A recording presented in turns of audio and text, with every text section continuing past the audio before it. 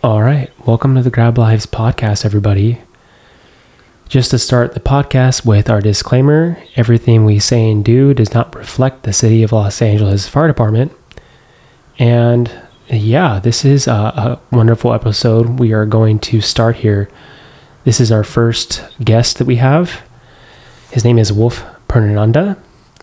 And before we get started, I would love to have a great introduction on what this podcast is about. And so the groundworks for what's being set in place here is about when Trevor and I started this podcast, it was about really being open with ourselves and relaying with one another our vulnerability and our honesty through our troubles and our influx of all the things we have to deal with, on top of dealing with a very challenging career of which we love to do and the work it provides for us. But in order for us to allow this paradigm to shift and this consciousness to shift, there has to be a lot of openness. And the rigidity that's been surrounding this generation for a very long time has to end. In order for us to really shift that consciousness, it has to be a lot of openness to step into. And so we really want to instill for our audience and our listeners to open your minds. And we would love to decorate your minds with some new alternative medicines. And one in particular is going to be ayahuasca. And with this medicine, I mean, for myself, I fell into ayahuasca when I was really struggling, and this medicine came across my path, and it saved my life. It took me to a place of greater understanding of myself, and it also began to heal my neurons in my head when I had my concussion. It began to give me just a deeper understanding of the self. It helped me work through suicide ideation. It helped me work through all the lack that I carried, all the pain and suffering that I've caused for myself. And it really unraveled a lot of things that I was able to accept and move forward with. And on top of it, it really gave me a great honor of understanding of this planet and the years and lifetimes that we've desecrated this planet, and the just poor correlation we've had for so many lifetimes from this planet. And this medicine of ayahuasca comes from this planet, and it's been used for thousands of years. And when we're gonna introduce this medicine on a deeper level of what it means, on a level of science and a level of experience of how it's shifted many people's lives. And I think Trevor and I are very, very, we're harping on the fact that we have a high responsibility to take care of people that are sick.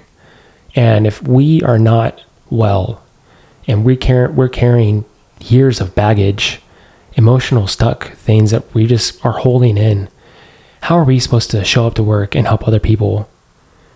And by using a tool like this, like ayahuasca, to help us really find ourselves, to step into our power of who we are and show up centered, calm and collected on major incidents and serious calls when we show up to work. This is the type of tool that's very beneficial to help us do that. And so we don't have to be sick anymore. So we don't have to come home and project onto our families and take it out on them.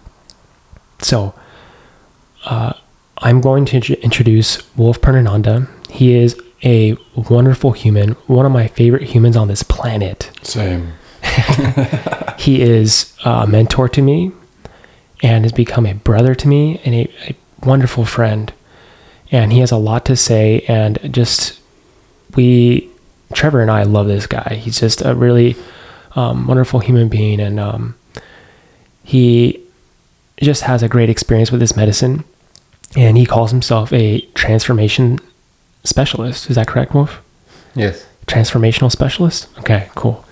And, he was able to really walk me through a lot of these parts of myself that I needed guidance with, and he was there to assist me. And yeah, he really was there for me. And so yeah, I'd love to introduce you. This is Wolf Purnananda. Go ahead, Wolf. Thank you. As we talked about earlier today, just the level of quality of work you're doing on this podcast, and the information you're getting out to everyone, including the first responders, can be life-changing. And so just want to give you both just reverence and honor for just your beautiful work and offering into this world. Thanks, and on Wolf. this planet. It's such a beautiful, powerful service you're providing and offering to people and helping them in any given way. Yeah. So it's an honor to be with you and support this process. Hell yeah, man. So cool. You're our first guest. Wow. It's great. What an honor. I know how much you've been to both of us in our lives. It's awesome to have you here. I think it feels great. So yeah, dude, we really want to hear. I know your story of origin, but I think it's important for the audience to really hear, how you came across your path of life that you're walking now, and how that came about for you. So yeah, I'd love to hear about that. Wonderful. So this path started out in sports medicine for 14 years, and started in Arizona where I grew up. Worked with some professional athletes and teams and common folk as well, and incredible opportunities and experiences in that opportunity. And I ended up getting kind of brought out or recruited to come out to Los Angeles in 2008. Happened to be when the recession hit. And I went to work for a space in Beverly Hills, and we had to transform the gym into much more like a medical-based training center, with PPO insurance and billable modalities. Yeah. And I managed the place for 5 years. And I then began to hear a message. And the message was, you're supposed to heal from the natural remedies from the earth. Whether I was in a meditation or a yoga class or doing something for myself or some kind of self-love practice, this message kept coming up. Yeah. And so there was a doctor there. We had a couple on staff. And I asked one of them, I said, hey, do you know any naturopath doctors I can talk to about looking at my path of schooling and kind of what lily paths I can jump to get into that profession and that offering of service? And he came in the next day and he said, hey, call this woman. I have this number for you. And by the way, I've only worked here long enough for you to ask me for this number. I didn't know how to take that. And he left that day and never came back to work. Oh my God. And so I called this woman, and she happened to be in Long Beach.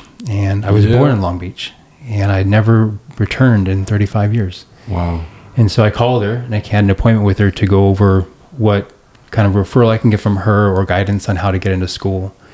And I showed up at her office, and I walked in, and I noticed that everything in her office was something spiritual based. Yeah. All different belief systems: Catholic, Christian, Native American, non-denominational, Buddhism, all over the walls. Yeah. And I being raised in non-denominational Christianity, I was like, do you have to pick one of these? Right. This is a test. And so I sat down, and she shuts the door behind me. She goes, I have to tell you, they told me you were coming. I said, who told you I was coming? And she said, the Ascended Masters. And I said, who's that? And she began to talk about these higher realms of beings. People call them angels, or different access points of beings. One of them could be Jesus Christ, or the Bodhisattva, the Buddha, or different people who've come here as great teachers and who's walked this planet and helped us with our consciousness, helped us understand who we are, how powerful we are as souls or spirits having a human experience, and the purpose we carry. And these have been great teachers. None of them wanted to be religions. They wanted to be teachers of consciousness, right, and of our hearts, understand who we really are. And I didn't understand that at the time. And she began to tell me, instead of a 2-hour conversation about how to get into school, it turned into a 3-hour conversation about my life. Wow. And why I'm here on the planet. And walked out of that meeting a little confused, a little just not really fully understanding where she was coming from. But it made sense. Something really resonated with that conversation. And so I looked at school, got into school, was going to school in Santa Monica, doing my prereqs for naturopathic doctor for Bastyr in Washington. And I began to work with a Buddhist monk priest for meditation. I began to work with a yogic swami for what yoga really is. And at the same time, I began to work with 2 shamans working medicine of ayahuasca. And in the year and a half, I took a really big left turn. And that was over a decade ago. Wow. And at this time, when you were introduced to this woman, how woo-woo were you? You know what I'm saying? Like, did you have practices where you were meditating, doing yoga, like me pulling cards from the tarot deck? Not at all. I was going to yoga once a week. Yeah. Hot yoga and all my Under Armour gear, trying to really get a good sweat on. Beverly Hills sports medicine doctor. Dude. Yeah. And but it was in that year and a half where what she said began to manifest. Yeah. And I literally was working with a Buddhist monk priest every day. I'd go to his house and meditate with him an hour a day in the morning. And in the meditations, I began to have a lot of clarity and a lot of information. Some very mystical things began to happen. Taken into the higher dimensional realms of understanding and clarity, and being visited by other beings. And I don't say beings in a realm of ET style. I'm talking about more in the realm of clarity or guides. I love the term conversation. Guides. I've felt like I've had spirit guides my entire life. Yeah. Just when I thought I was at rock bottom, you know, someone like John, we would deepen our friendship. Or I'd come see you for the first time and you'd serve me Cambo.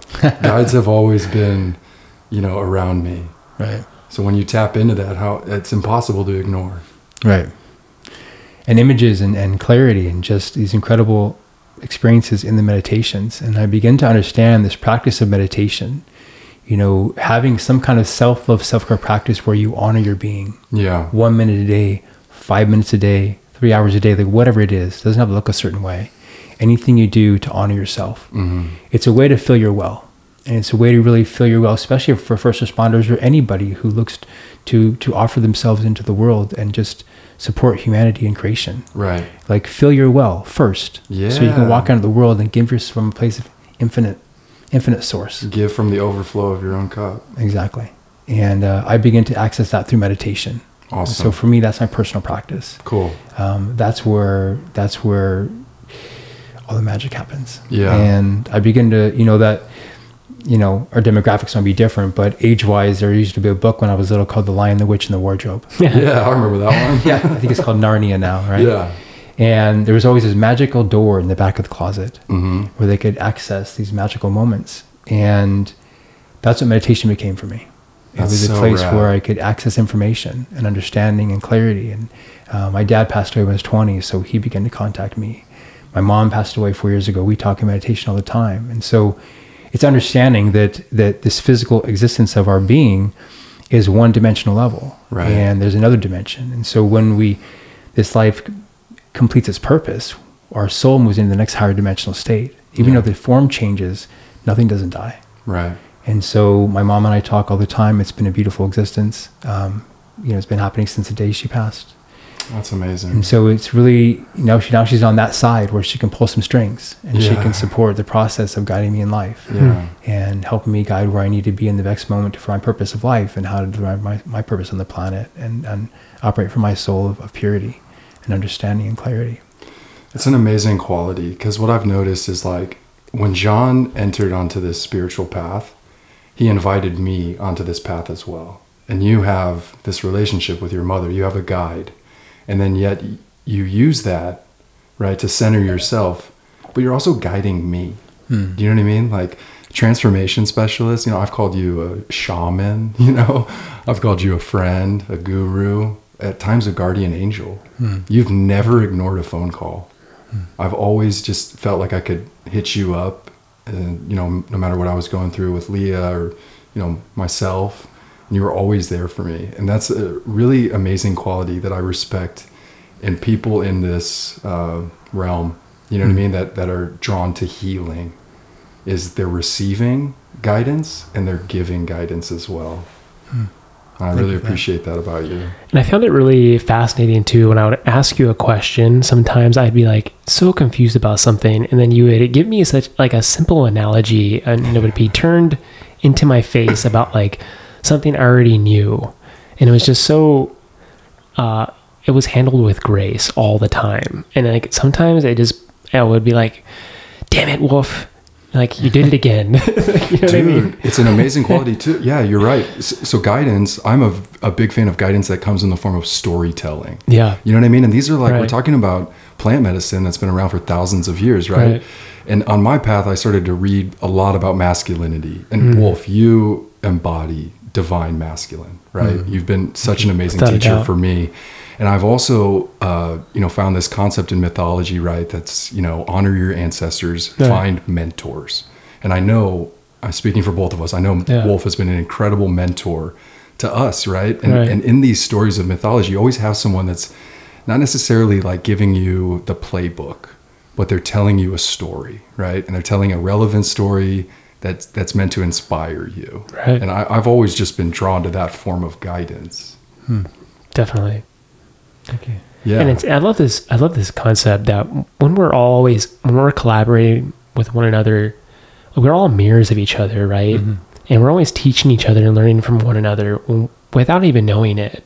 And that's the beauty of like interconnectedness, is that we can, like I always tell Trevor always, give me like a rad compliment, I'd be like, dude, John, I freaking love you, dude. And I'm like, dude, Trevor, you don't understand. Like, you're always teaching me, bro. Like, I'm always learning from you no matter what. And so it's just this wonderful collaboration between friendship and that bond it's a wonderful thing to have. And it's kind of rare these days, Yeah. I think a lot of that is just the openness we opened up this podcast about in the introduction. And when we have this thread of that, it opens up so many different doors, and it goes through like so many different depths and levels of ourselves to where we can go beyond and become family and bring this unity with one another that we're really shifting within this context on this planet. It's just, we're bringing that back, and it's just a really cool relationship to have.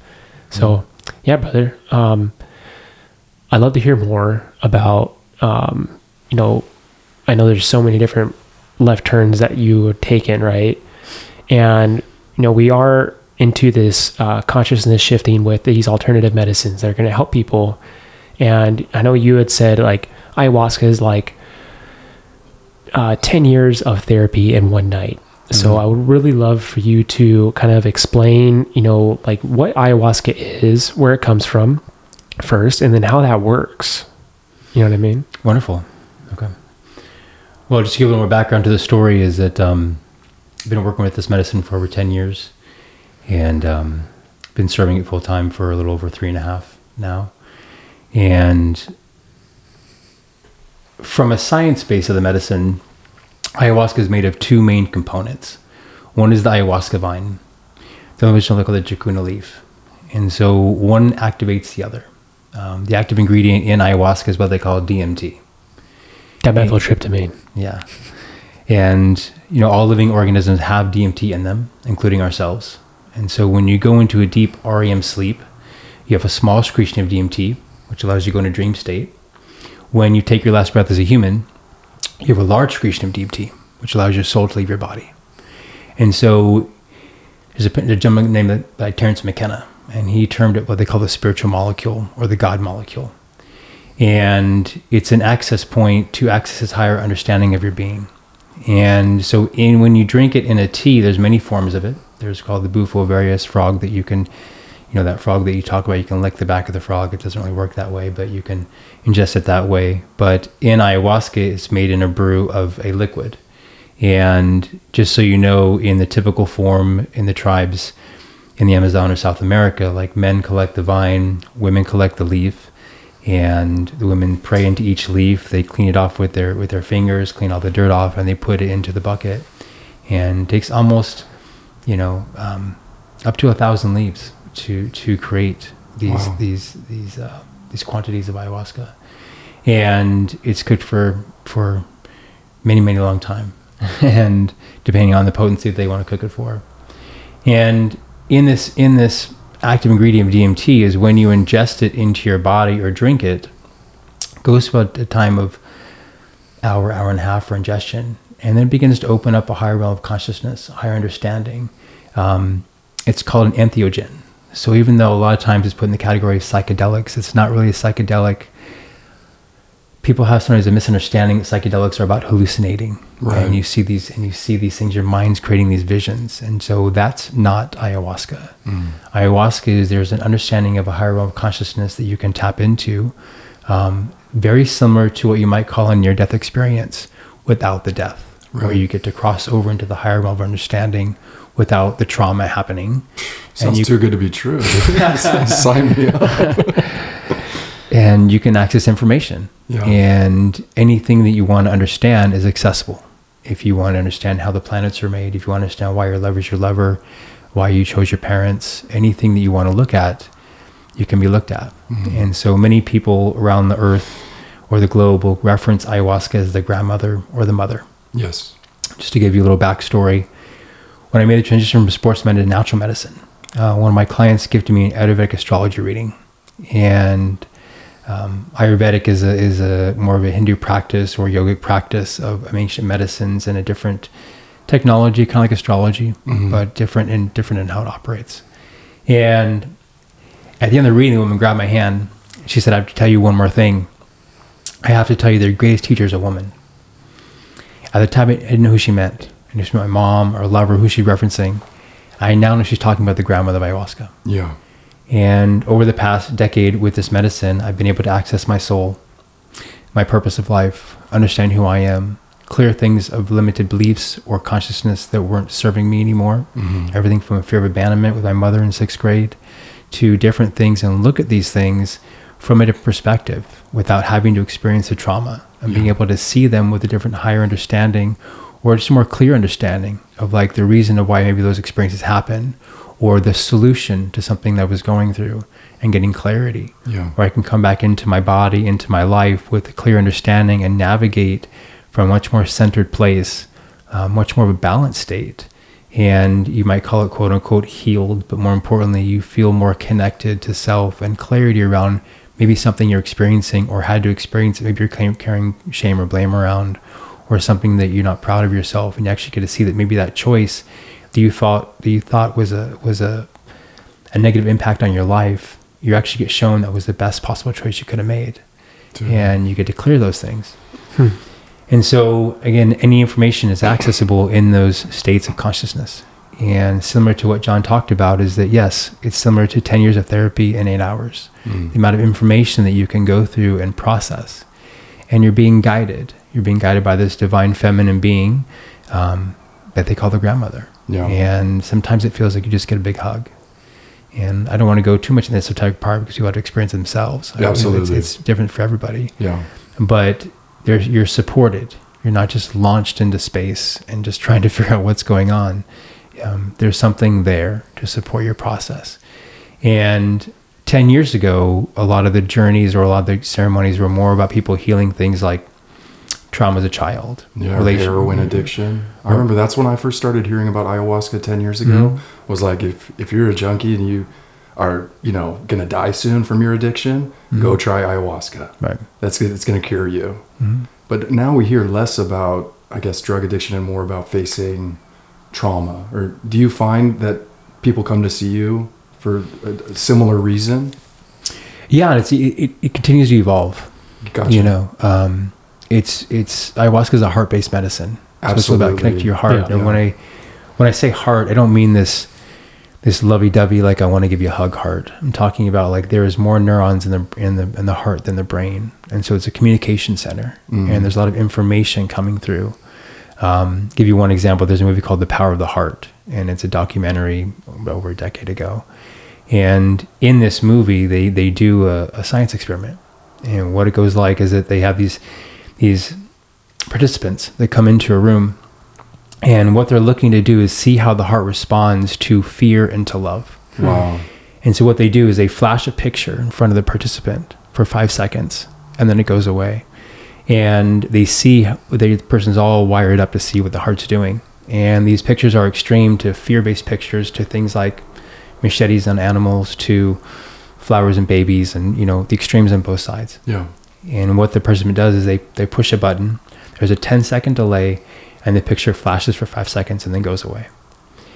What they didn't realize or expect is that when the person pushes the button, the heart responded 5 seconds before the picture even came up on the wall. No way. Yeah. Oh, So sick. if it was going to be a fear-based picture, the heart would elevate its heart rate to counteract the adrenaline. And if it was going to be a loving picture, the heart would just stay exactly the way it was. Wow. And so this communication center of your heart is an intuitive space, and it's help guiding you in your life. The mind is a beautiful, beautiful tool. Right. And it only knows what you've already experienced. The heart knows what's coming forth. And again, out of the lovey-dovey part, we're talking about it as an organ or a center of your being that's going to help guide you. Remember that when you first came into existence, the first thing in the womb was the heart. Yeah. It created the heart first. And every part of your being was created through the heart. Your eyes, your nerves, your brain, your spine, your skin. Every part of who you are was created through the heart on a physical level. Yeah. So this is a place that we need to listen to how to get guidance from and how to walk through this space. And when you begin to team up the head and the heart and navigate life, you're going to walk on a much more balanced state of understanding about who you are, why you're here, and really stop looking for some external confirmations or external validations to really understand your being. And a lot of suffering comes from the fact that people aren't connected to their heart. Right. And the further connection you are from that, we witness a lot more suffering happens. Yes. And so the closer we can get you to your heart and connected, and I'm so grateful for this medicine of ayahuasca because it helps people connect to their heart much more than they can just do on their own. Yeah. And it's not a necessity, but it's definitely an option. It's a tool. And ayahuasca isn't there to do the rest of your life. It's a very powerful transformational experience that you can come and do some work. And you'll know once you have a connection with it that when to come back. Yeah. And you might experience it once and come back 10 years later. You might come back the next month. Who Right. knows? But you'll know your heart will call to you when it's time to come do that. And it's just it's time in this place of human consciousness on this planet to start tuning in to the full capacity of all the power centers in our being and begin to operate from that space and allow the collaboration happening between the head and the heart. Yeah. And allowing you to operate from a really centered place. Absolutely. I mean, it's been one of the biggest topics that John and I have discussed is how to get back into our hearts, right? I was a thinker my entire life, Right. dude. I was not using my mind as a tool. I was using it as everything. Right. And, I came to see you in ceremony once, and I felt very called to come at that time. Now, we had met 1 year prior to that. You served me Cambo 3 times.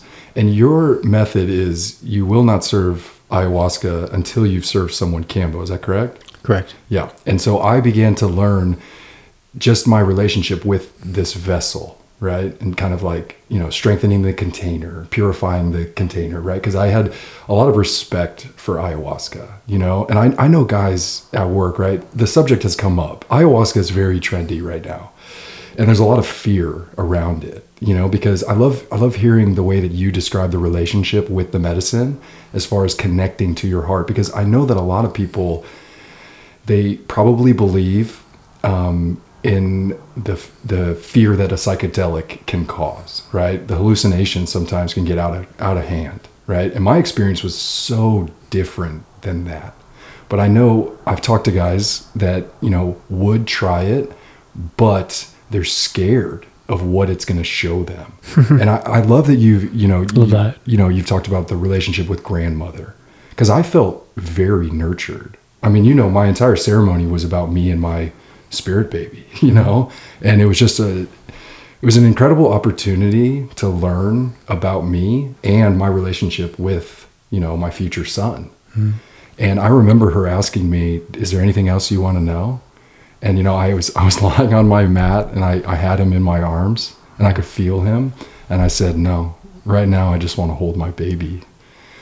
And it was, really powerful. And I haven't been back to see you since, but I think when you're talking about being called to the medicine or called to anything, you talked about your initial meeting with that woman being both confusing and also making sense, right? And that's your intuition. Sometimes, right, we get these messages that are hard to ignore, but yours just kept coming up. And obviously, dude, I witnessed the man that you are. I know that you're super connected with your heart.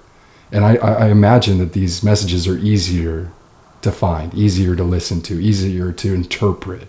You know, and Trust. I've seen John's growth, you know, with trusting his heart, right? Finding that love within, you know, for me to connect with my heart, I know it was an integral part in me loving others. You know, I was guilty of taking shortcuts my entire life. Why love myself when I can just, you know, meet a woman to love me? And it wasn't until I started building that relationship with myself that I felt fully present to give and receive love with others. So one of the beautiful things about the heart is, and in the teachings of ayahuasca, was the 5 qualities of the heart that we had mentioned before, right? Yeah. And it's just gratitude, openness, unconditional love, trust, and true respect / humility, right? And I mean, the concepts of these qualities of the heart, they can navigate your life in so many different ways. And the lessons that I have learned about myself in my life that have been presented to me through this medicine, through outside the medicine, through my own consciousness, of being able to access that part of my being, has truly shown me beyond what I could ever understand. And it became to this aspect of trusting, but I started to step into the actual, like, absolute inner knowing of myself. And once I began to step into that space of myself, and after I rid myself of all my just limiting belief systems and constructs I put myself through, and just the years of just the suffering I've caused for myself and the pain, I was able to let it go through the assistance of this medicine, through the assistance of working with my own consciousness about accessing my heart space through these 5 qualities. And it began to shift my life in so many different ways. I mean, I remember in ayahuasca, I was just like asking the medicine, hey, because you can speak to the medicine, and which is wonderful. You can have this relationship where you ask a question and you receive an answer.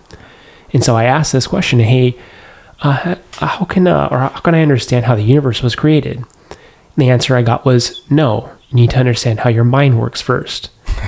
And then she gave me about a 3-hour lesson about true respect, and true respect for myself and what that meant, and what that meant about true respect for others.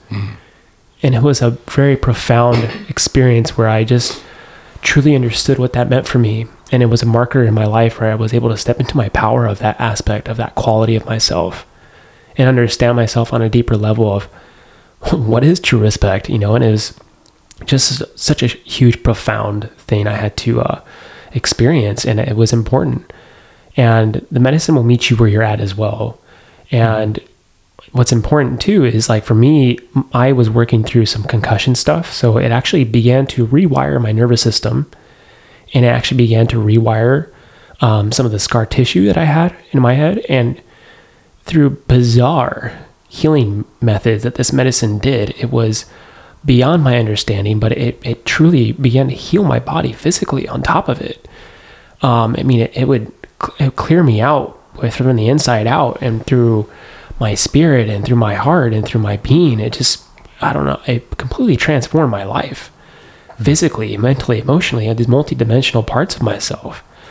I mean, now I can show up to work and feel fully present and calm and collected with myself, stepping into my power and really bring these qualities like true respect. Like now when I see a patient, I give them that full true respect. I give them that stage, however they're going to react, or it doesn't matter what the call entails. I give that to them. And before, I did not do that. And I was super afraid, thinking that I was going to, lose sight of myself, lose sight of my career. That is not what happened. It actually helped me become a better firefighter, a better paramedic, a better leader through my own self, through my integrity. It began to shift my life in so many different ways. And even outside of it, my life began to shift around me. My family began to change, seeing how I had changed. And it was such a beautiful quantum experience to see how, if you do your own inner work, if you continue to stick to your own self and just tend to your own this baggage and work on yourself, it can make a ripple effect that is so essential. it's really beautiful. And I mean, it's just crazy. It blows my mind every single time, dude. And Wolf, just me and him have this relationship now where we just kind of look each other in the eye and just laugh, because it's all you can do. And it's just like the beauty of this universe is about the joy in it, and the unknown. And a lot of people fear that. Absolutely. Which is not good. It's supposed to be joyful to step into the unknown and be adventurous. Yeah, and evolve. Right. Well said, dude. I mean, you know me, I was a control freak for a long time, dude. And I realized that that's not living. Right. You know what I mean? And I see it every day. Guys are trying to, buy the home and have the kids and have the happy wife, and everything stay exactly like this. Right. And obviously we've witnessed a lot of change in our department. We've witnessed a lot of change in the healthcare system and change within ourselves. And you have to welcome that, and welcoming it with a smile. Connecting to your heart and seeing the love all around us. I mean, well, if you talk about all the different religions on that woman's wall, I mean, what is the goal? The goal is to know God, right? To feel God, to feel love. Yeah, and actually have a true experience with it. Yeah. Rather than it being from a third person point of view. And that understanding as far as that person's connection or that person's interpretation of what that word means. Some people hear that word and they cringe. Like they don't have a clear understanding, and they think it's still some being up in a cloud with a bunch of judgment and like telling you what you did or didn't do right. And it's not how it works. It's an energy, and it's energy it's software. This energy of what you might call spirit or God is unconditional love. Yes. And not so much in, again, the hippy dippy, I'm hippy dippy, but the point is like I want to hug you, man. It's the unconditional love of energy always giving back to itself selflessly. Yeah. And so understanding how it returns back to itself and understanding how the flow of that works is accessible in the ayahuasca. And I just want to reel it back in for a moment to a conversation you and I had earlier today. And you're talking about, as a first responder, you have your uniform on, and there's all this a layer of pride and not protection, but of like, you're doing a duty, you're serving humanity, and you have to sometimes limit your feelings because you're going to walk into such a different scope of experiences from A to Z. That you can't really tune into that, and you got to be able to walk in and handle what you need to handle without feeling. And so I just want to give people on they're listening to this podcast understanding more about the heart. And when I say heart, I don't mean the action of like being loving and kind. That's all great and all. I'm talking about in every moment of your life, in any kind of choice or direction, there's a physical, a mental, and an emotional, energetic response happening in your chest that's giving you some guidance about to make the next choice, about where to go, what to do. Call it that intuition, call it the heart's talk, call it that, you feel it in your gut, whatever it is. But the point is there's a communication happening there. So outside of people think themselves they're putting on a shield so much to help others, and they're having trouble connecting to the heart space as far as being kind or being loving. We're not talking about that. We're talking about this intuitive communications happening all the time and beginning to listen to it. Yeah. And so know that that's always happening. And the more you can tune into that, and you'll feel it. Whether you feel it or hear it or receive it or however it comes through. And so when we talk about connecting your heart, this is what we're talking about. Right. Outside of all their benefits as far as the kindness and loving and all that kind of good stuff. The point is there's a directive and a support and direction happening every moment, and it's coming through your chest. Yeah. And it's important for you to learn how to turn the dial, like the old radio stations where you had to like turn the dial to find, it wasn't digital yet. You had to turn the knob to find the right frequency. You got to find what knob to turn to begin to tune into that guidance. And that's what we're talking about here. On top of everything else. But just wanted to bring that back to people understanding this isn't about you just, trying to be nice when you're out there taking on the world. Right. About just learning how this place can guide you even when you're working with a patient or a friend or a client or a lover or your partner. Like there can be some information that can help you to walk in those experiences or conversations that help navigate it better compared to just coming from the headspace. Absolutely, dude. I mean, kindness. So in my meeting with grandmother, I asked her, how do I show up for Leah in this pregnancy? And she said, with kindness and laughter. And so I hear what you're talking about as far as connecting to the heart. Now, both of those principles come up for me all the time at work. I think about kindness and laughter. And the beautiful part is it's less of a focus and more of a side effect, where if I can just listen to what feels good, then kindness is there and laughter is there. And the day just feels like it's going so smoothly. I feel like I'm not getting in my own way. And that was a big pattern for me, was self-sabotage, right? Because my mind would get in the way of me connecting to that inner voice coming through my heart. And dude, when you talk about 10 years of therapy in one night, I mean, that sounds intense, And so I love how John said, the medicine meets you where you're at. Obviously, at that time in my life, and I still think that I'm there, my primary focus is preparing to be a father. And the beautiful part about my ceremony was that it was such a simple dialogue that I was having, right? She offered me more, and I said, I'm okay with what you've taught me already, And the biggest thing for me and how it influenced my life dramatically was I was told that this spirit baby is tethered to me, And up until that point, I felt like, I was supporting Leah in every pregnancy, but I never knew that I had an even deeper connection than just creating a life with my, with my fiance. I didn't know that this was my destiny to become a father. And when you talk about leaving a ceremony and integrating what you've learned, I mean, dude, I was walking down the street in the morning with a new posture. You know what I'm saying? For you to learn that it's your destiny to welcome a son into your life. I mean, how do you think that plays into every single choice that I make?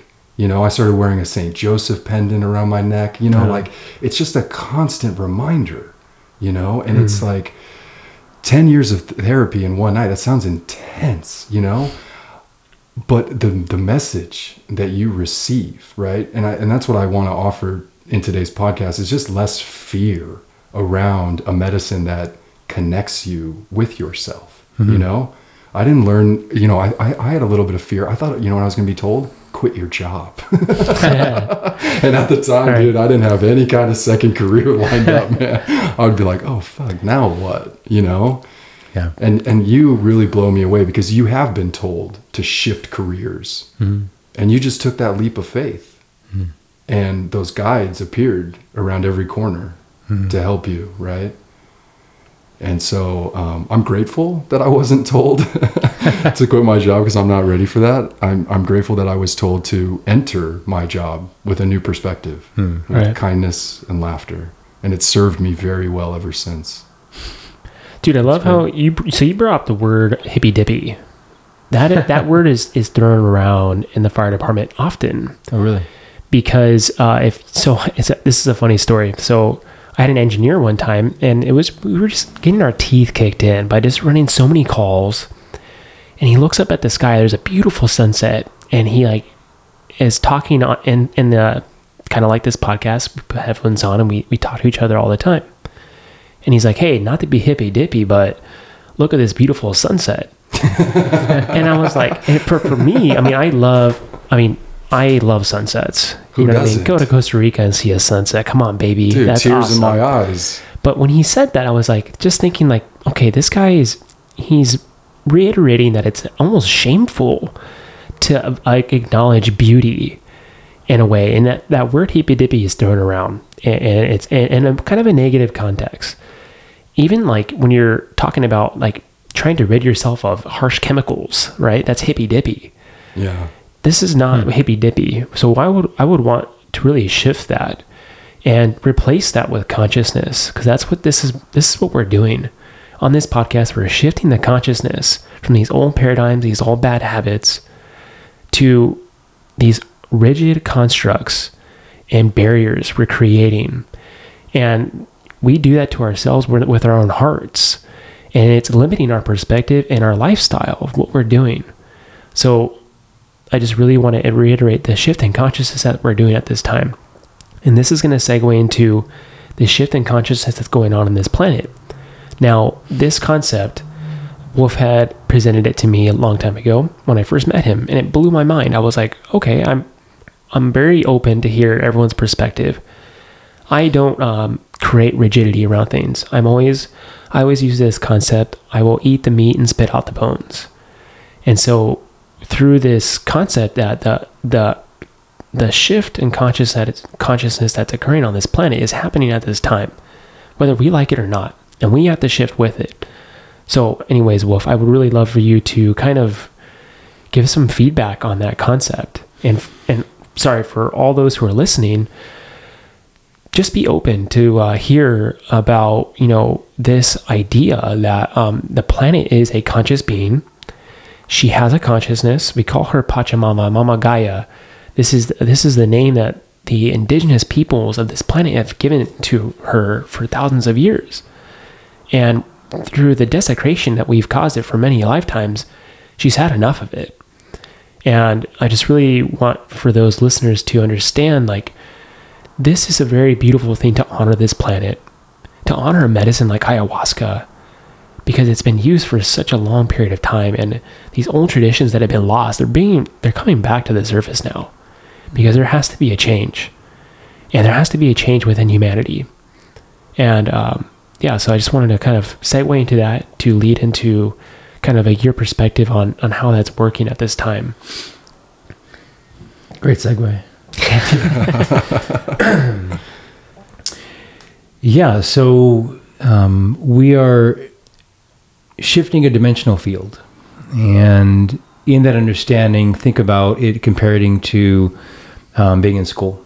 And, you're going to 3rd to 4th, 5th, 6th, 7th, 8th, 9th grade. And it's similar to that. And we were in the 3rd dimension for a very long time. And the human species was born to 3rd dimension. Okay. That's why you go to a 3D movie and it makes sense. It's a 3rd dimensional presentation. Okay. And that whole Mayan calendar 2012 thing that we've heard about, the world's going to end, was about completing the 3rd dimensional setting. And the thing is that we as a species has never gone through a dimensional shift. And there are other places in the cosmos, no matter what you believe, that live in a higher dimensional realm. Because they've gone through these places. They may be in the 5th dimension, 6th dimension, 7th dimension. They're 5th grade, 6th grade, 7th grade when we're in 3rd grade. Just put it in that kind of context. And it's about the evolution of consciousness and about your soul evolving it to its godlike self, if you want to call it that. And just to give you background, like the Buddha, the Bodhisattva, like he taught 3rd dimensional awareness. He taught that everything was connected off this one energy. And his teachings were much more deeper than that. But in a gist of a one line or one sentence, he taught that there's this one energy that we are all connected to. All living things, all living beings here. Then you have somebody like Jesus the Christ come. And that's not his last name. He's talking about, his name was Yeshua ben Joseph, or called him Jesus. This is for another name. But he carried the Christ consciousness. And that's the 4th dimensional awareness. And that's the heart space. And we're moving from the 3rd dimension to the 4th dimensional setting. And again, they both were teachers. Either one wanted to be religion. They both were teachers of consciousness. And Jesus came after Buddha because he taught 4th dimensional awareness. Many came between them. And it's a constant evolutionary teaching that's constantly evolving. It's a constant evolutionary process. And we're now coming into that 4th dimensional awareness, that Christ consciousness is coming on the planet. And those teachings that he offered, we're understanding that now we understand everything we're connected off one energy. This energy runs on a software of unconditional love. It's energy always giving back to itself. It's not the action of love. It's an energy that's always giving back to itself. Our planet calls it unconditional love. Other planets might call it something different. But the point is, it's an energy that's always giving back to itself selflessly. And so for many of you first responders and just anyone who is in service to the planet, like, you feel called, you feel like you're in purpose when you're being in service. Yeah. And so why? Because that's the natural state of the energy that makes who we are. That's the natural state of the godlike frequency or energy within our being. And so that's why almost anyone who does anything in this world that evolves themselves or goes through growth finds out that their purpose has to do in some kind of service or to give. And that's what we're taught as children, to go give and to go help, be supportive, help your brother person or sister person, in any way, shape, or form.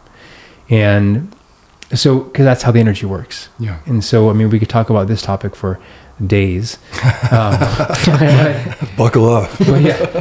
But in a gist is that we're going through that shift. And so it's the first time that human consciousness has gone through a dimensional shift. So it's the first one.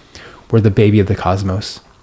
And so that's why you hear about these other spirit guides or ascended masters, other parts of the cosmos that are coming to support this planet, because we're the baby of the cosmos.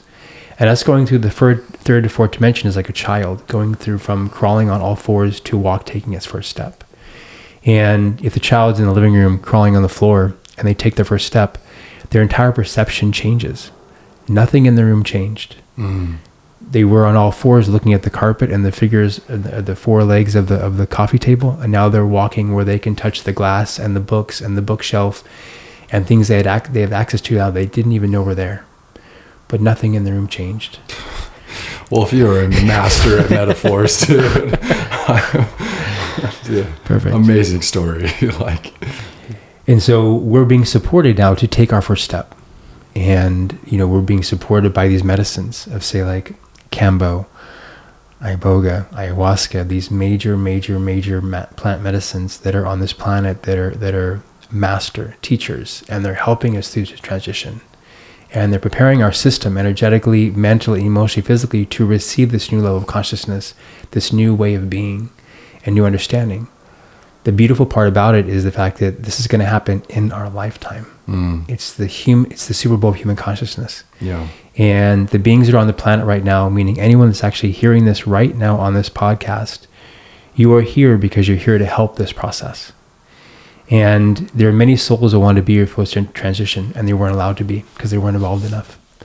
And the ones that are here because they know how to do this. I use the analogy like Tom Brady. Like Tom Brady, the quarterback, right? Doesn't win every game, but he knows how to win the big game. This is the Super Bowl human consciousness happening on this planet right now. And so these medicines are not always going to be dependent upon. Ayahuasca is not something you do every Saturday night. It's nothing like that at all. It's a life-changing shift for your being that steps you into the next chapter of yourself. And down to the medical side of it, like with you, John, like what you've received from recalibration from a neuron level. My partner, she heard about ayahuasca in high school. And she heard that there's this tea that you can drink, that if you have any kind of trauma, like if, say, you got attacked by a dog when you were a child, and now in your mind, dog equals fear or dog equals injury. Pain. Yeah. Ayahuasca can actually restructure that entire thought process. And because it connects you more to a higher understanding of your being and allows your entire system energetically, mentally, emotionally, physically to recalibrate to that understanding on every single level, from energetic to physical. And it's proven. I mean, there's so many different things that people have done, all around the world with ayahuasca, and mapped it in the brain and seen how it operates and seeing what neurons turn on, what parts of the brain activate that aren't normally activated. And it's much more about the brain because it's all about the heart, but recalibrating things in there, in your system. Yeah. You talked about Terrence McKenna, right? And so his brother, Dennis McKenna, because Terrence is not here with us anymore. Rest in peace, R.I.P. baby. But Dennis McKenna is, he's I don't know what type of scientist he is. I think he's a neuroscientist. And he went on this long journey but he did ayahuasca, I don't know, over 1,000 times. And he had taken a bunch of neuroscientists to study what ayahuasca does to the brain and to see how it completely restructures different parts of the brain that's not even accessed, to where it's proven that it's building different neural pathways that are completely rewiring the structure of the brain to enhance the superhuman capabilities. And I mean, he goes into like the details. There's like a podcast he does, I think with Joe Rogan, and he talks about the details of like the chemicals down to the wire of what ayahuasca carries. It just blows my mind that, this gentleman, he basically had offered and dedicated, I don't know, however many decades to this work to prove something about why this is important for humanity. And because us as humans, we always want to see proof, right? the proof is in the pudding. We want to see it. So show it to me. Okay. A lot of people want to use the logical mind to see, okay, that works there. Okay. That's cool. I want to see like the data here. And the data is proven that ayahuasca is going to benefit you no matter what. And to the point where it's going to rewire some parts of your brain. I mean, for me, I experienced it completely where with combining Kambo, which rewired my nervous system and my neural structure, and ayahuasca together, it enhanced my capability to get past TBI, past anxiety, depression, all the adverse symptoms I was having. And I was able to get past it. And I don't know what I would have done had I not had met you and assisted me through this process. And to be honest, I didn't even know what ayahuasca was until I met you. And I was in such a dark place with myself. I was just like, I don't even care. Let's just do it. And, even with the Kambo, I was so lost and I didn't know what to do. And I didn't care. I was like, I want to kill myself. So whatever, let's just do it.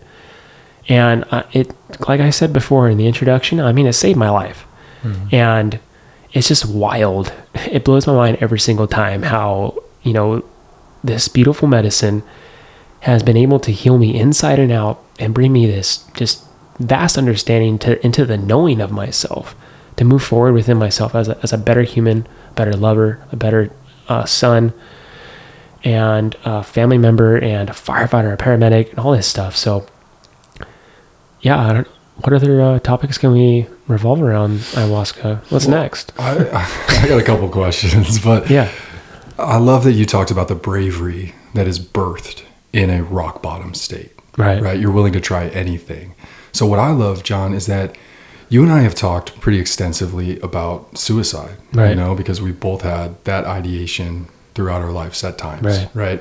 And when we're talking about a medicine that connects you with your heart, okay, and it's a more clear guidance system that allows you to be more intuitive, less fear-based, right? Prior to this medicine opening up that relationship you have now with your heart, do you still see suicide as an option? No, right? Because before you were in tune with this guidance, you didn't know which way to turn. And now, after being connected to your heart, it's just not even an option, right? There's no possible guidance that would say, you know what, John, your destiny is to end this right now. Well, first of all, I had to look at it. And the beautiful thing about ayahuasca is this is not cosmetic. This is something that goes into the problem and pulls it out by the root. So what happens is the medicine will present something to you that may be a subconscious fear or something you're carrying, and it will show you something you may not like. Right. Like suicide. And I think for me, I had this innate fear with suicide because of when I be at work and I deal with suicide calls. Those are the most traumatic calls for me to see. Same. I don't like them. Yeah, they're creepy. They're really dark, yeah. And I just don't like them. And I can't sleep after those ones. I've gone on some pretty gnarly ones, and I think that was something that was sitting in my subconscious. It was a fear of mine, and I was forced to look at it through this medicine. And what happened was, instead of resisting, I allowed myself to step into it and see what it was teaching me. And it wasn't even from a neutral perspective. It was straight face on, straight with the fear, to understand that it was an illusion, and to understand that it wasn't my truth. And I had walked myself through this process of understanding of what my truth is. And after I was done with it, I had this purge. And we'll talk about the purge in ayahuasca and what that means, because many people fear, I'm going to throw up in ayahuasca. It's not like that. It is a beautiful purge of releasing something that no longer serves you. And when I was able to step into what suicide was, the understanding of it, the acceptance of it, and when it didn't serve me anymore, I was able to release it from my body. And I left it there in my bucket, and now it's gone. It's not inside me anymore. I felt this visceral release of letting go, of acceptance, and the power behind all that led me to my truth. So yeah. You surrendered to the trust. Right. You know, because for a long time, surrender, we've talked about this. First responders don't know that word to be positive, right? It's synonymous with giving up. Or for me, surrender kind of means like, okay, I'm going to get taken advantage of. But there have been times in the last 2 years where I had to surrender to trust or faith, right? I had to get out of my head and get into my heart and surrender to whatever guidance was going to come in. And I had to trust that that guidance was going to be for my best good. Right.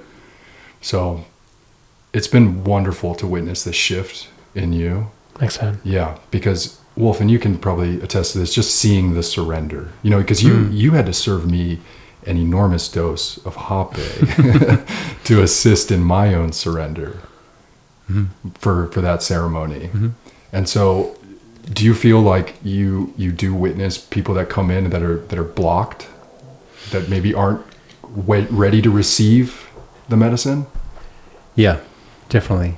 And some know it, some don't. Yeah. You know, or they recognize there's a block there and they don't know how to really navigate around it. And at some point in time, the medicine will help you, but it will also, if you're going to be stubborn with it, then it's going to give it to you, meaning it's going to show you that. It's going to let you really be in it. Yeah. And if it has to do anything from self-worth to judgment to blame and shame to whatever, she'll take you to the extreme of it in a beautiful way, but in a way of like, okay, I'm not going to fix this for you. It's a co-creation relationship with the medicine. And so you have to show up for it as well. And you relate with it and you relate to it about yourself. And so it supports you in that process and it helps guide you into that, but you have to be willing to be able to go there. And not everyone will come in the room and do that work. Right. You know, but we continue holding space for them and until they want to come back or do it. And you know, a big part of the work with ayahuasca is not just coming and drinking the medicine. It's how do you integrate that experience afterwards. Absolutely. And that's half the work. Yeah. And so we provide, you know, it's all part of the support afterwards. You know, we do post calls 2 weeks, 4 weeks post the ceremonies to help individuals integrate that experience or get clarity around the understanding of like what they were seeing or what they were shown or what they were taught, and how to integrate that in your system energetically, mentally, emotionally, physically. Yeah. Sometimes somebody might go through a ceremony that's not able to fully surrender and realize 2 weeks after that actually that was the lesson for them. Right. And she's always teaching and she's always going to give you exactly what you need. But if you enter the ceremony with expectations, then she's going to do the opposite intentionally. And so it's understanding, and we do different techniques in the ceremonies to help people get into surrender. What means breath work. And we talk about surrender as well. Surrender doesn't mean the white flag. Yeah. Surrender means being able just to, you know, on some beautiful way, like let go and trust, as you talked about. And we're not letting go of anything. We're just allowing ourselves just to relax and receive, you know, and especially in the group of first responders, like you're always giving, you know, and so if you truly love to give, the only way to amplify your giving is to amplify your receiving. And so coming into a ceremony like this, or working with the depth of a soul medicine like ayahuasca for the heart, allowing yourself to receive, you know, can be sometimes the biggest challenge. Yeah. For people who are in such depth of service in the way they express themselves on this planet, whether it be in their profession or just life in general. And getting them to be able to receive, you know, is like sometimes can be a speed bump. Yeah. But we have techniques that we help with them, you know, with breath work. And, you know, this path has included me to living in a Buddhist monastery, to an ashram, and with different native tribes. And so what's beautiful is that a lot of these traditions have unique traditions to their belief system.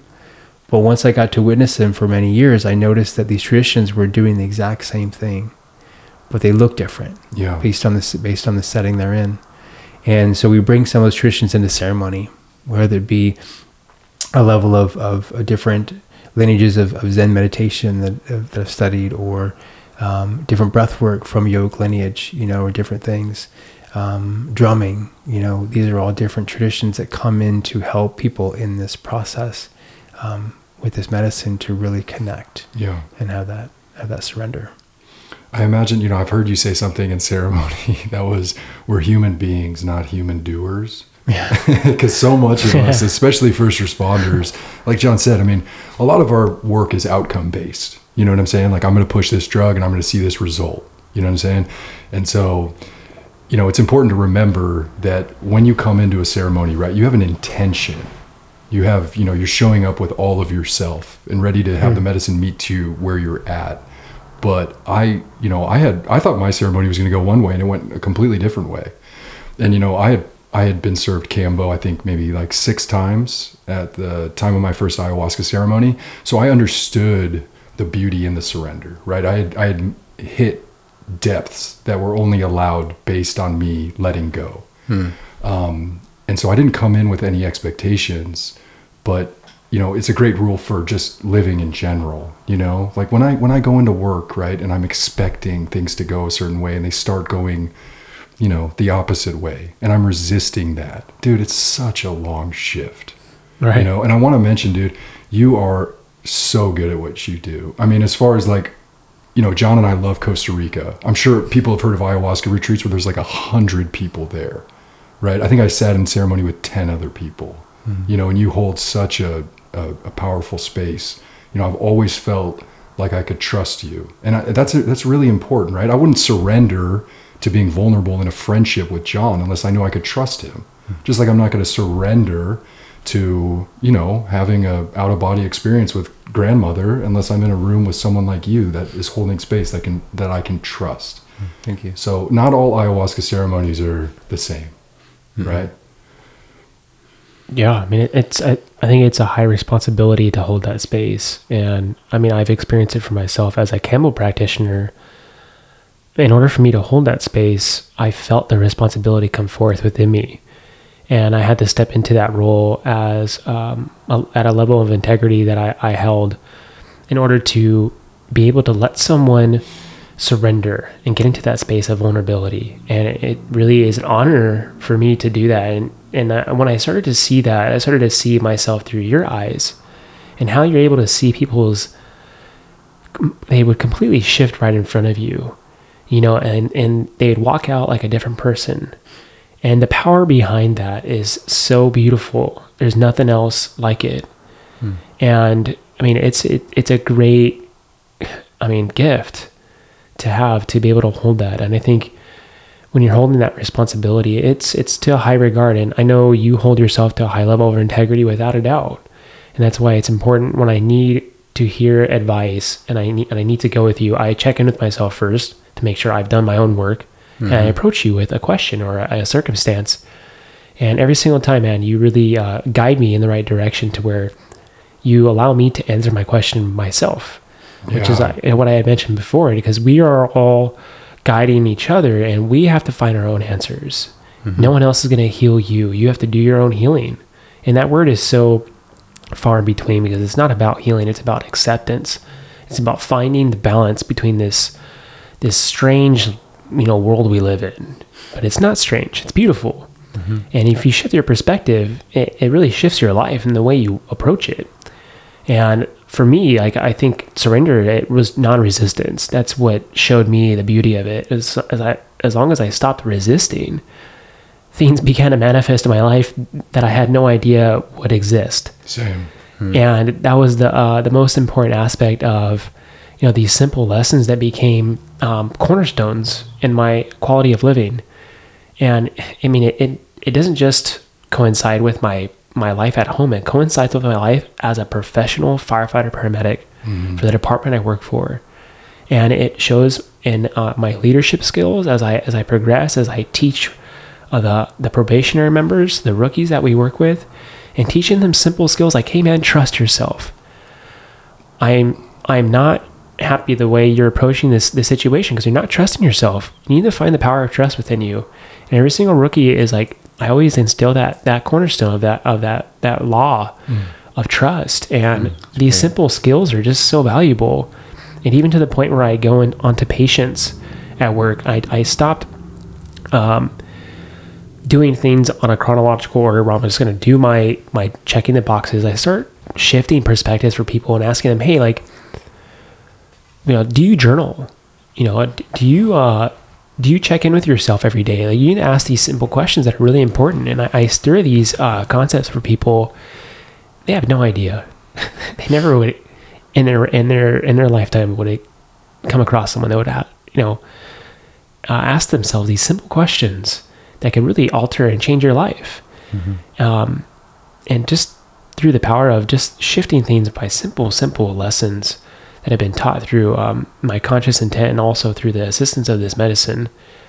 I mean, it's blowing me away. And I think the point of this is that, like I mentioned before, we're shifting the consciousness here, mm-hmm. of this field of work within humanity, and the way we look at things and perspective of it all. And without a doubt, man, I mean, it's just a wild ride. Yeah, and you gotta be patient. Mm-hmm. Like, you've inspired me to practice patience, because I know as I've enjoyed getting healthier off duty, it can be slightly frustrating to go on different patients, for what they call 911 for, or instructing someone how to journal, or right. Sometimes we have to instruct people on how to take Tylenol for a fever, and so there can be it feels like this enormous gap between like some of the work that I'm doing off duty and some of the work that I do on duty. But, like I said, you've never ignored a phone call.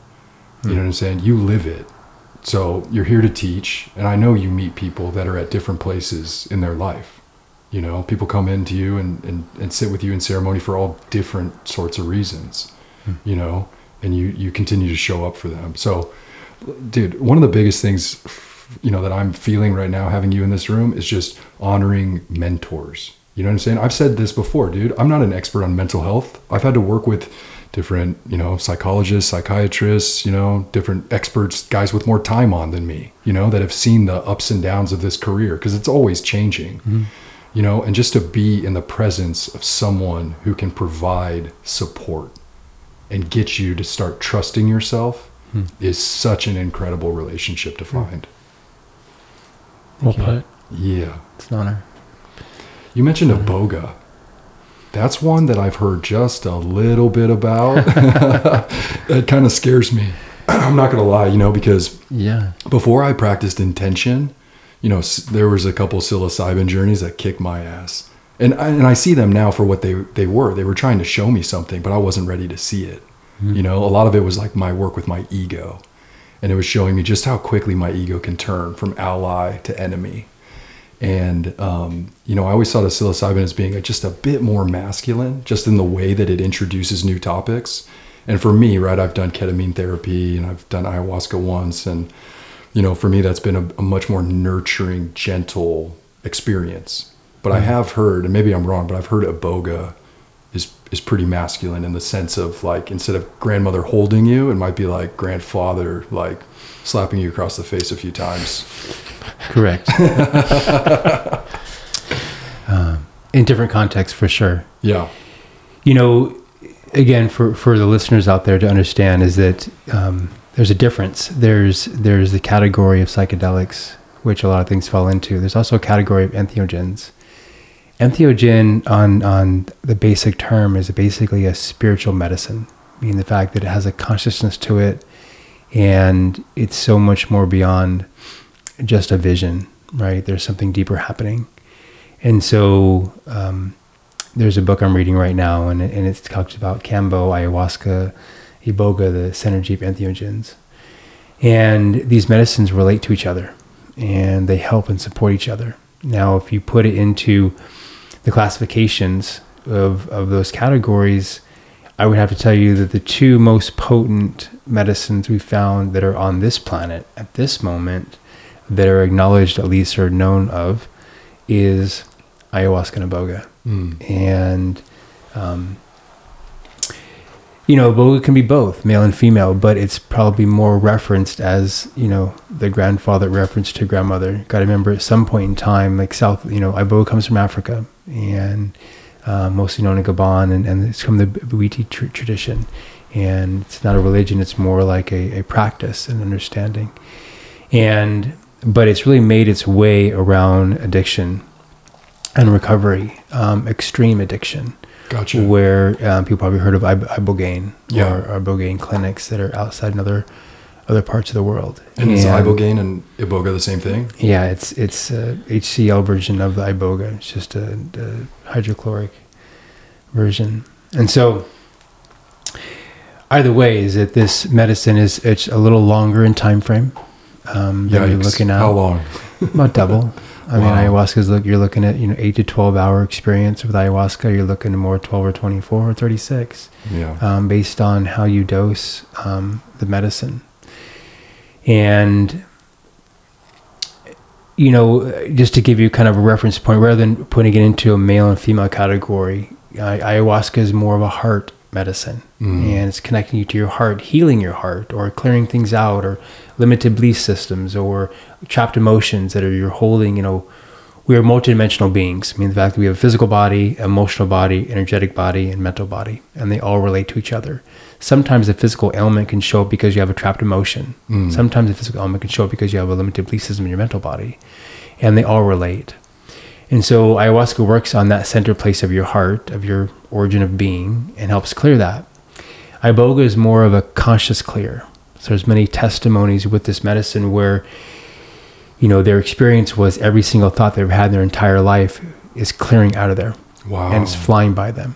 And it's much more of a like I said, a longer experience in the medicine. So you are deep in it. And again, to come back to the addiction part, it's said that people who've had, say, 20-year addiction to heroin or opiates will go do iboga once and never do it again. Wow. Because it's in a fun analogy, it's like, you go and it might appear as a masculine grandfather that grabs you by the collar and has a little tough talking to you. Right. And tells you about your life and shows you, like, not in a way of, again, blame or shame, but shows you, like, the potency and power of your being and what you're not accessing and what you're not honoring or acknowledging.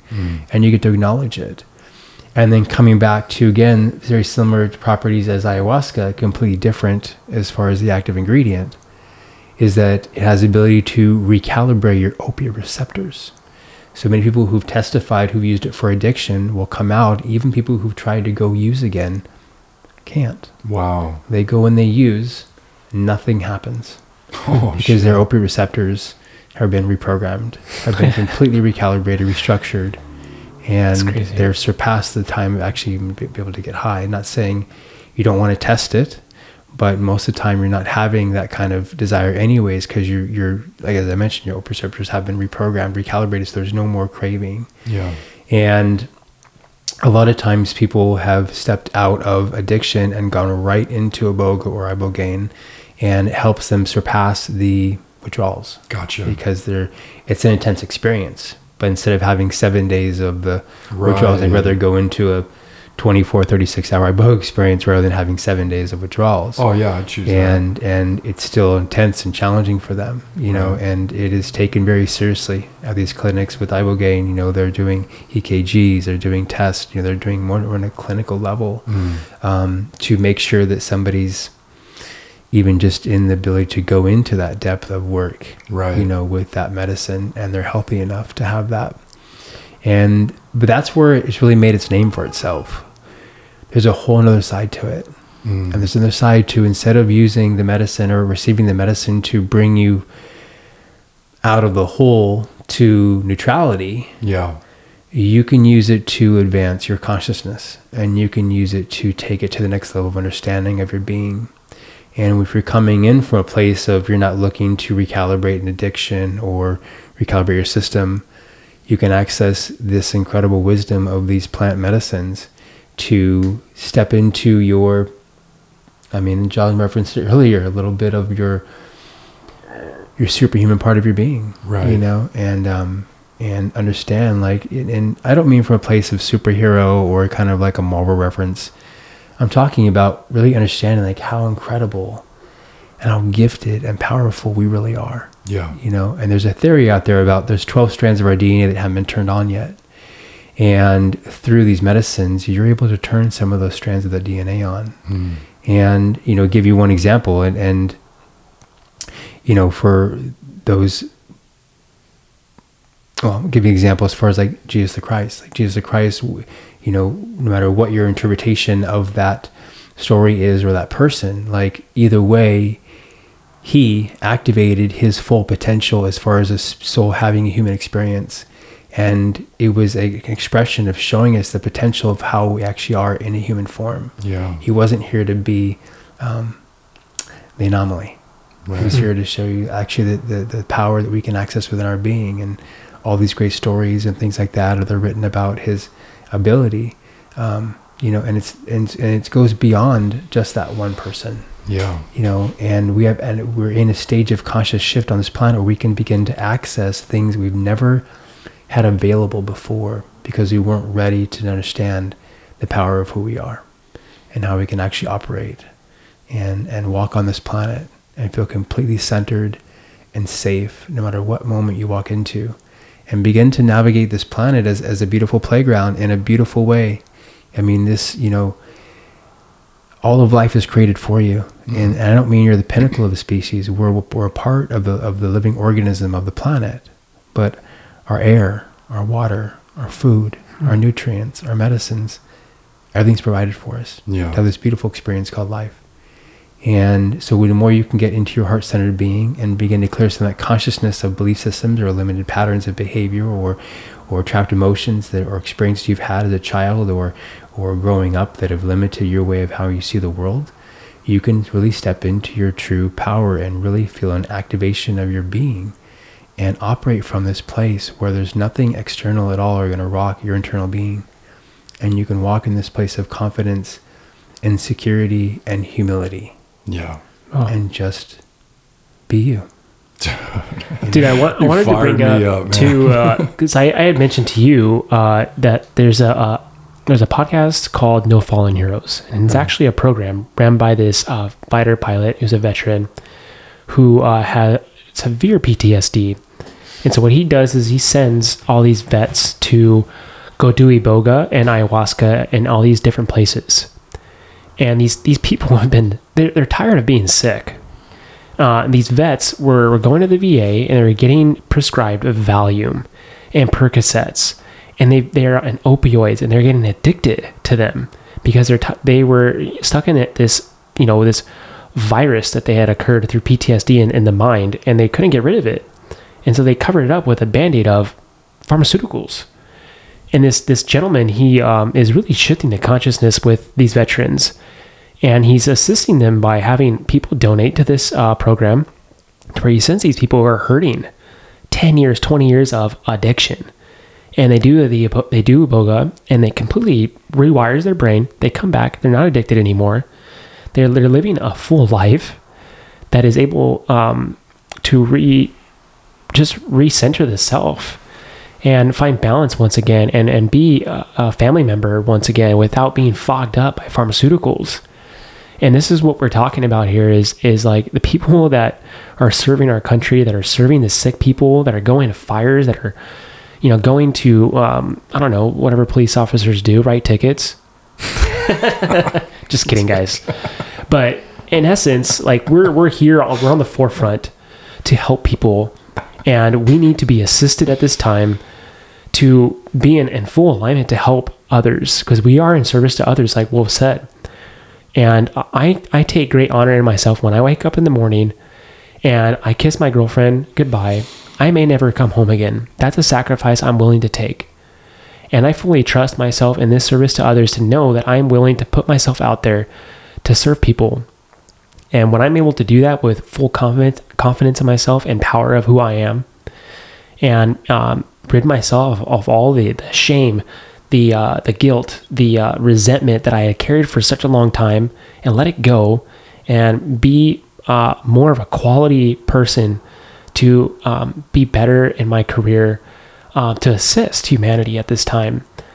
This shift is happening, and it's super important. I mean, these veterans, it's really tough for them. I did not serve my country. And it's just, there's a really strange polarization happening right now with politics. and the way the military is ran, and the people that are hurting, man, and they're just getting prescribed meds, and it's just putting a Band-Aid on top of a large, problem. And now this guy is taking an effort and sending these people to just have these, complete turnaround of their lives. It's just wild to watch, and it's really beautiful. So I would highly recommend to reach out to No Fallen Heroes. It's an Instagram page, and it's really cool to experience in the podcast too. I've listened to it. It's super rad. I love to collaborate with those guys, and to really take this shift by the horns and acknowledge what needs to happen here, and which is the unity, and the unity of humanity, the unity of the people that are serving, and the support. And I think the support is super beneficial. If you're listening and you are in a state where you're not a first responder or whatever, but you're just a family member or a friend who knows someone, that helps. When my mom calls me and she says, "Son, I'm so proud of you. I cannot believe you're a firefighter and you're helping people." I'm at work and I'm getting my teeth kicked in. That brightens up my day. Hell yeah.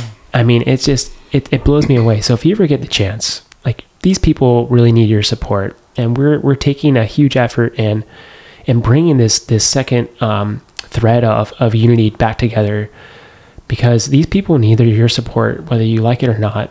And whatever your visions are on, like, how police officers operate, how the fire department operates, rid yourself of all the politics and just acknowledge here what we're doing and the support that's needed.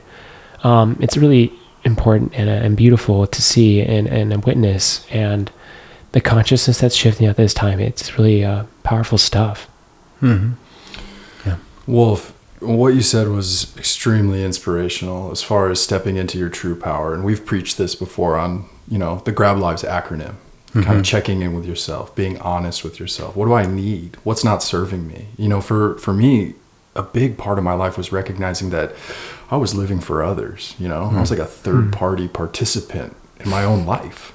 I was defined by everyone's perception of me. So, dude, it became addicting when I started to get to know my true self, right? But can you relate to the idea that it's often scary to step into your full potential?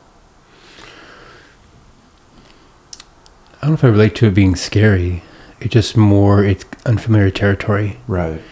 And, a lot of anxiety that's caused on the planet is usually people go through these energy shifts, and it's something that they don't recognize, and so they resist it. Right. And so that resistance of something coming in as you're pushing back on it can cause anxiety. Absolutely. And so in that same kind of analogy, like stepping into a part of your being you've just now discovered that's new, and you're kind of enamored by it, but also want more of it, but don't know how to do it. Right. It's like this kind of threshold that you're kind of walking back and forth. Yeah. And, navigating from a pure space of your being and not operating from a belief system that somebody else taught you, or a mold of how to walk on the planet or how to operate. And you actually get to start creating the way that you want to show up in life. Yeah.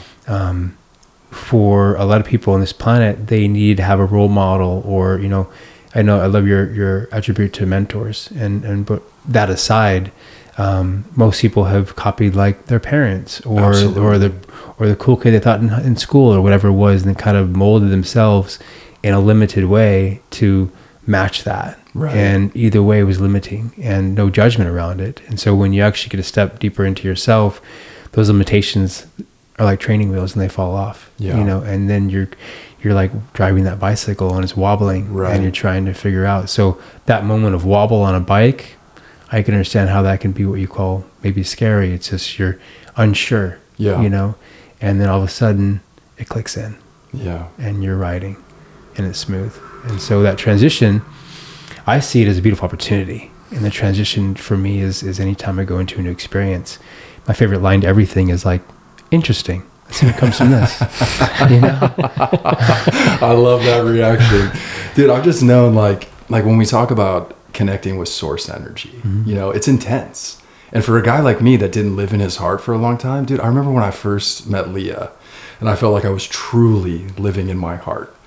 Dude, dude, I would take her out for a date and then I would just like sit up for 2 hours, like trying to process it all, you know? Yeah. And obviously, like we talk about integration, there's a lot of days, you know, following my ayahuasca ceremony where something else would get downloaded. And I'd be like, oh shit, it's still coming. You know, the veil is very thin right now for me.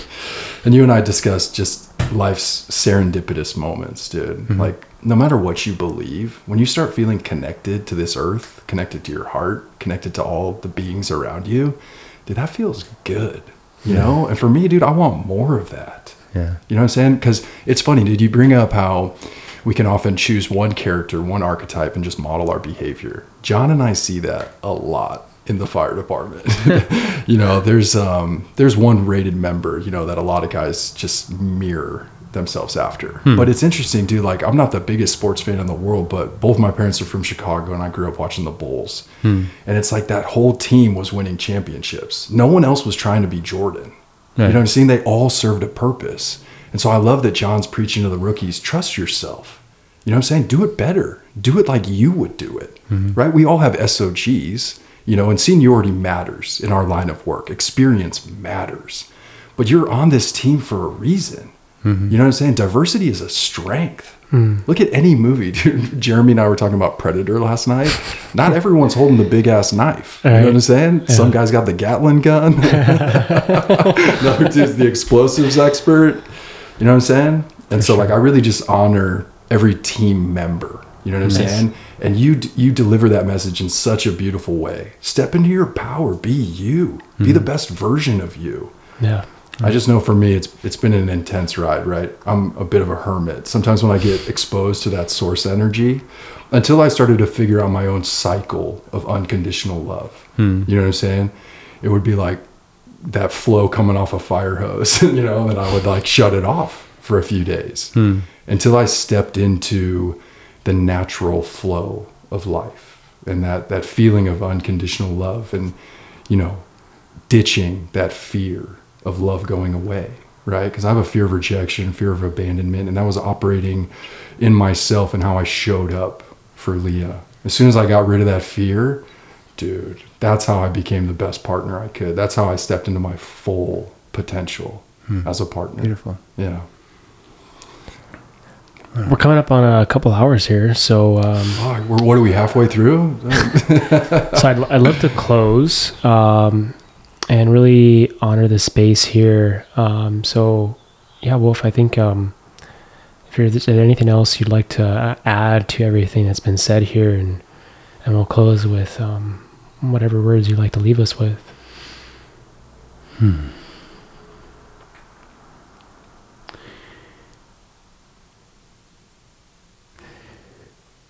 Yeah.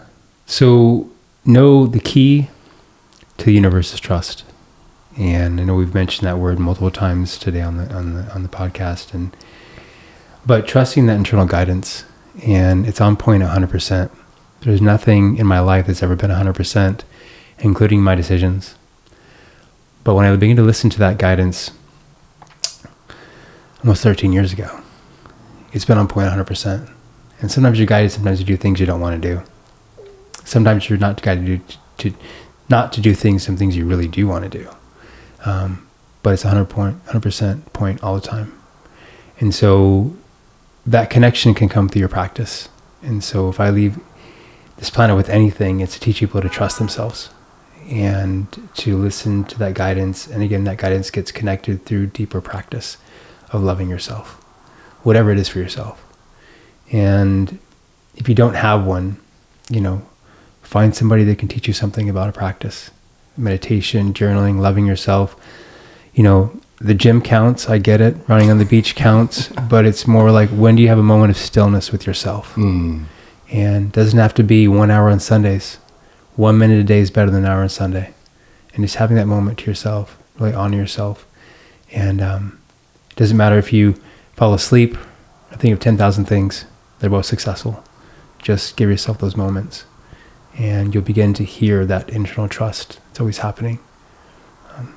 So, blessings. Wolf, how do people find you? You're on Instagram? How do we, like, if someone wanted to book a ceremony, obviously they start with Cambo. Yeah, a lot of what we offer is referral based only. Gotcha. So I don't have a big marketing presence, and it's more about connection. I have an interview or connect call with every single person that even has interest in coming. They don't have to decide. So it's really personable, and we connect with everyone. That's how it works. Yes, there's a couple things on media. My partner, she manages the Instagram. I don't really do much on it. I couldn't even tell you what it is. To be honest with you, I think it's at Wolf Purnananda, WolfPurnananda.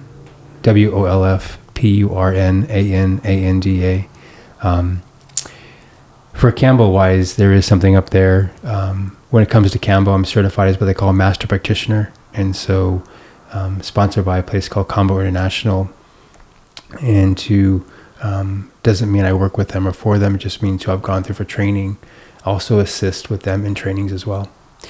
And so if you want any information on Kambo, the website is kambois.life with an F, KAMBOIS.LIFE. Kambo is life. Kambois.life. And email is wolf@kambois.life. If anybody has questions around anything we talked about, I'm always open for questions, conversations, emails, texts, phone calls. This is the life's work. And so I'm always open for any kind of connection. Somebody has questions. Yeah. Beautiful. You're an incredible person, brother. Thank you for Really joining are. us today. It's an honor. Yeah. Thank you for this. Awesome. Love you both. Love the close. All right, guys. Yeah. See you later.